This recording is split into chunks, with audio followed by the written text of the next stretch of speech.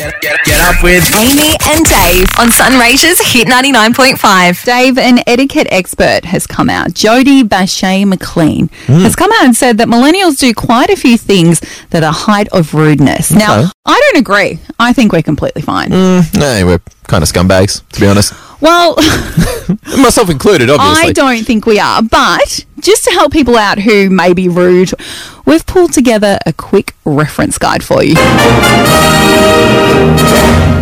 The Manifesto of Manners for the Modern Millennial. Dating.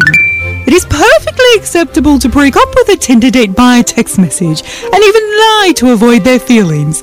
For example, if your date asks why you broke up, you can tell them you are leaving the country and you will have no phone signal, so you can no longer be contacted. Ghosting, however, is completely out of the question.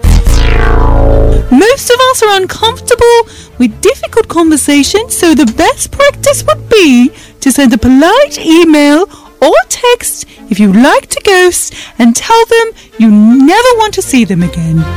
Public transport.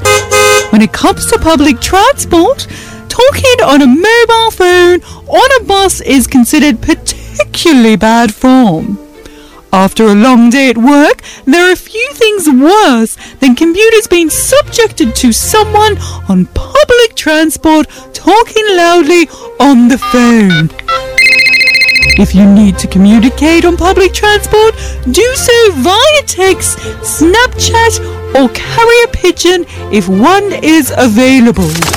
Remember, people with bad manners often are unaware of their behavior or the fact that they are a little bit selfish.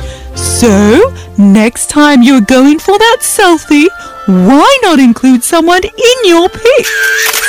Thank you, and I hope you enjoyed the Manifesto of Manners for the Modern Millennial. Get up with Amy and Dave on Sunraysia's Hit 99.5.